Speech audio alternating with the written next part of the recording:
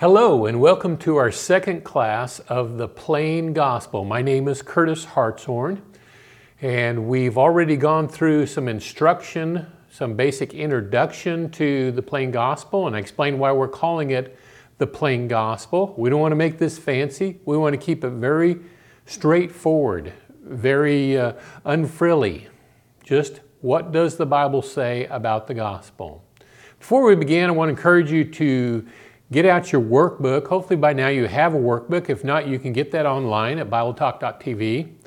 And then also, if at all possible, if you can sit down with a Bible. Now I know a lot of you watch this video in different scenarios, and so that's not possible. But if it's possible for you to sit down with a Bible, you will get so much more out of this material if you see these scriptures in your own Bible. So please do that if you can. Let's talk about marks of the Plain Gospel. This is kind of a play on words. We're going to be in the Gospel of Mark, and you can be turning there if you have your Bible to Mark chapter 1. As we look at the beginning of the Gospel. Mark tells of the Gospel from its very beginning, the Gospel that belongs to Jesus the Son. So please read with me as Mark opens in Mark chapter 1, verse 1. The beginning of the Gospel of Jesus Christ, the Son of God. As it is written in Isaiah the prophet, "Behold, I send my messenger ahead of you who will prepare your way. The voice of one crying in the wilderness, make ready the way of the Lord, make his paths straight."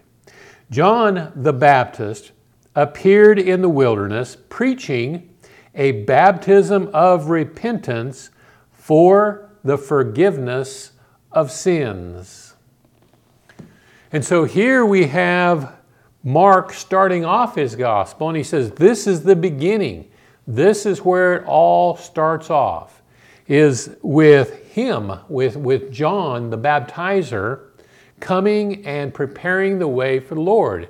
And he's preaching the gospel. He's preaching a baptism of repentance for the forgiveness of sins. And we'll not get into a lot of the difference between John's baptism and baptism into Christ, but just realize there is a difference. John's baptism had nothing to do with the receiving of the Holy Spirit. But according to this verse, it was for the forgiveness of sins. And so it was necessary to receive that during John's time as he was preparing people for the coming Messiah. This is where the gospel begins. And so to tell the whole story of the gospel, we have to go back to John's ministry. Now you've probably been told, I know I was told before, that the gospel is the death, burial, and the resurrection of Christ. And that's true. That is the hub of the gospel. But as we're going to see, the gospel is more far-reaching than it. It goes all the way back to the start of John's ministry. And the way to think about this is if you've taught people, and I have done this as well, that the gospel is the death, burial, and the resurrection, that's not a wrong answer. It's just you have to understand that when you're teaching somebody the basics, you start with the core of the teaching and you work out from there. One time I was a soccer coach, which is hilarious because I've never played soccer before competitively. But my sons wanted to play soccer and they didn't have a coach, and so I taught them soccer. When you're teaching soccer, you start with the basics. Go out there and try to kick the ball in that goal and realize they're trying to kick it in that goal, and you just start with the fundamentals. You don't start off explaining penalty kicks and the technicalities of all the offsides and the delay of game and how to do triangular attacks, and you'll blow their little minds. You don't do that. You start with the basics. Same thing is true with the gospel. We start with the basics. Here's the core of the gospel, but there's more to it. It's more far-reaching than just the death, the burial, and the resurrection of Christ. We see next that this gospel is about the kingdom. The gospel of the kingdom has been preached since the time of John, We'll jump over to Luke, and I'll just put the scripture up for you on the screen. Luke chapter 16, verse 16 says, "The law and the prophets were proclaimed until John, and since that time, the gospel of the kingdom of God has been preached, and everyone is forcing his way into it." And so again, we see that the gospel is more far-reaching than just later on when Jesus died on the cross and he was buried and he was raised. You know, we have some who believe that any sermon which doesn't have the death, burial, and the resurrection mentioned in it is not a gospel sermon. And yet, when you think about it, what about the greatest sermon ever preached? What about the Sermon on the Mount? That doesn't mention the death, burial, and the resurrection. And yet it is a gospel sermon. If you back up in chapter 4 of Matthew and read right before the Sermon on the Mount, it says that Jesus was going about Samaria preaching the gospel. Well, he was preaching the story of the good news, which includes the death, burial, and the resurrection, no doubt, but is more far-reaching than that. We see next from this passage, going back to Mark chapter 1, that John prepared the way for the Messiah to come into the world to bring us salvation. Now, verses 2 and 3 that we already read talk about how John came in fulfillment of Scripture. He was the voice of the one crying in the desert, "Make straight the way of the Lord. Get ready, the Lord is coming." And so in that sense, he was preaching the good news. Let's talk about our next point here, B, if you're following the outline. Let's talk about commitment to the gospel. Now, this plain gospel, which Jesus preached, also belongs to God the Father. Look in the same chapter, Mark chapter 1 and verse 14. "Now after John had been taken into custody, Jesus came into Galilee preaching the gospel of God." Now earlier in chapter 1 verse 1 we read the gospel of Jesus Christ, the Son of God. Here he's called the gospel of God, and saying, "The time is fulfilled and the kingdom of God is at hand. Repent and believe in the gospel." So this gospel, is it the gospel of Jesus Christ or is it the gospel of God? Well, the answer is yes, it's both. And we're going to see this all throughout Scripture. In Romans chapter 1, verse 1 is called the gospel of God. But at the end of Romans chapter 15 and verse 19, or toward the end, it's called the gospel of Christ. Ephesians 1 verse 13 calls it the gospel of salvation. And then in chapter 6 of Ephesians and verse 15 says it is the gospel of peace. Back in Matthew chapter 24 and verse 14, it says it is the gospel of the kingdom. And then 2 Corinthians chapter 4 and verse 4 says it is the gospel of the glory of Christ. And so it's really hard to confine something so broad and all-encompassing as the gospel. It belongs to all of these scenarios. It is salvation, it is peace, it is the kingdom. All these are involved in our understanding of the gospel.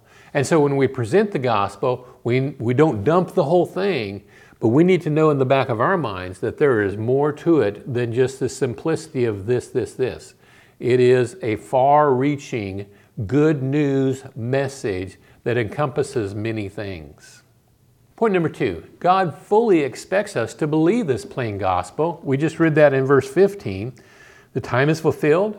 The kingdom of God is at hand. Repent and believe in this gospel. So if you're going to be a follower of Christ, He is commanding you, He is expecting you to be a believer of the gospel. And your belief needs to be such that it causes you to be willing to take great risk, even for the gospel. We see number 3 here, the disciples are called to be willing to even lose their lives for the sake of the gospel. This is over in chapter 8 of the book of Mark. Mark chapter 8 and verse 34. "And he summoned the crowd with his disciples and said to them, 'If anyone wishes to come after me, he must deny himself and take up his cross and follow me. For whoever wishes to save his life will lose it, but whoever loses his life for my sake and the gospel's, as in other words, the gospel's sake, will save it. What does it profit a man to gain the whole world and forfeit his soul? Or what will a man give in exchange for his soul? To be a follower of Christ, Jesus himself says, if you want to come after me, you need to deny yourself. You need to take up your cross, and the cross was for dying on. You need to die to sin. You need to die to self. And you need to be ready to follow after me. It's a sacrifice. And we need to be willing, he says in verse 35, to be able to lose our life, if necessary, for the sake of Christ and for the sake of the gospel. That makes this gospel that we're studying very important. There's a commitment involved in following the gospel.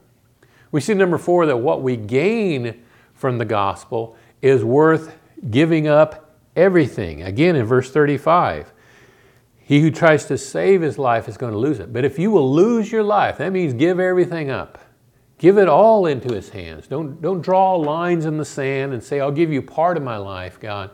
Give it all up. Let him have it all, and let him do what he would do with your life. Doing that, making that commitment, giving up everything, the gospel is worth that type of sacrifice, and it demands that of us as followers of Christ. Let's look at our C point and talk about salvation that comes through the gospel. We see under that number 1 that Jesus' disciples are expected to be willing to leave everything behind for the sake of the gospel.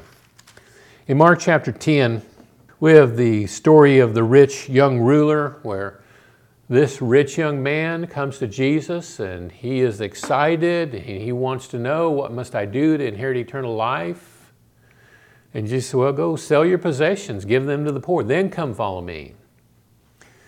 And the reaction was not what we would expect, but the man actually went away sad because he had great wealth. Now, right after the disciples witnessed this happening, here was a man who they thought was going to be a follower, turned away and did not follow after Christ.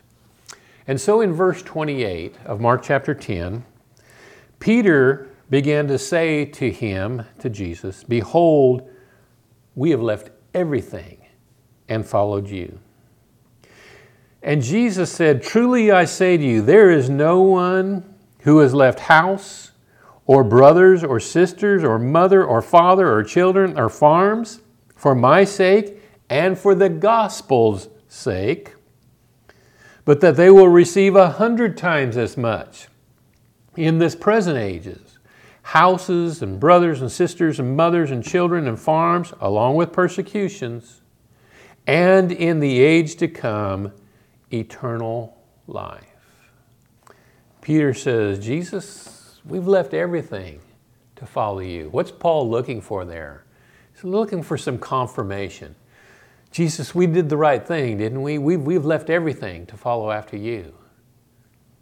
And Jesus gives him that confirmation. Peter, anybody who's willing to leave these things, these material things and these material relationships for my sake and for the gospel's sake, they're going to receive 100 times as much. You know, many of us, when we became Christians, some of us came from families that were not Christians. I came from a good family, but they're not members of the church, and they don't fully understand the commitment that I've made. And in a sense, I kind of have lost my family, at least spiritually speaking. But in doing so, did you know I have hundreds of moms? I have hundreds of brothers and sisters now because of the gospel. The gospel brings us together in a very unique way. It gives us life. It gives us a connection. Those of us who may not have anything to do with each other normally, but because of the gospel, because you love the gospel and because I love it, it draws us together from different backgrounds and gives us unity. but it does so much more than that. It saves us. Point number 2, when the gospel is preached, those who believe and are baptized will be saved. Look at the end of the Gospel of Mark, chapter 16, beginning in verse 15. And he said to them, "Go into all the world and preach the gospel to all creation. He who has believed and has been baptized shall be saved, but he who has disbelieved shall be condemned." When we started this class in Mark chapter 1, we started with John the Baptizer, and he was baptizing people for the forgiveness of their sins. It was a baptism of repentance. Repentance is when you change your heart to the degree it changes your actions, a turning away from sin. You see, you turn away from sin and you're immersed in the waters of baptism. Under John's baptism, that was a baptism of repentance, but as I already mentioned, it had nothing to do with receiving the Holy Spirit. Jesus' baptism, on the other hand, is for believers, those who will believe in Him and will surrender to being immersed in the waters of baptism. At that point in time, they receive salvation, and they also receive the Holy Spirit. Now we have to go to Acts chapter 2 to get that. But they receive the Holy Spirit, the indwelling of God's Holy Spirit, when they are baptized, and at that moment, they're saved. The gospel is salvation. It is the message about salvation through Jesus. And this gospel doesn't need any rendition. It doesn't need our help for it to be wonderful and practical to people. It already is. We just present it the way it is. We learn the gospel, number 4. We learn the gospel from Mark and other New Testament writers, and then we preach it just exactly the way he did. This is the marks of the plain gospel. I hope you've enjoyed this study. In our next study, we're going to get into Acts, Luke and Acts actually. Luke wrote the Gospel of Luke, and he also wrote the book of Acts. And so we're going to dovetail some of those scriptures together and talk some more about this plain gospel. Until then, hope you enjoy your Bible study. We'll see you at the next class.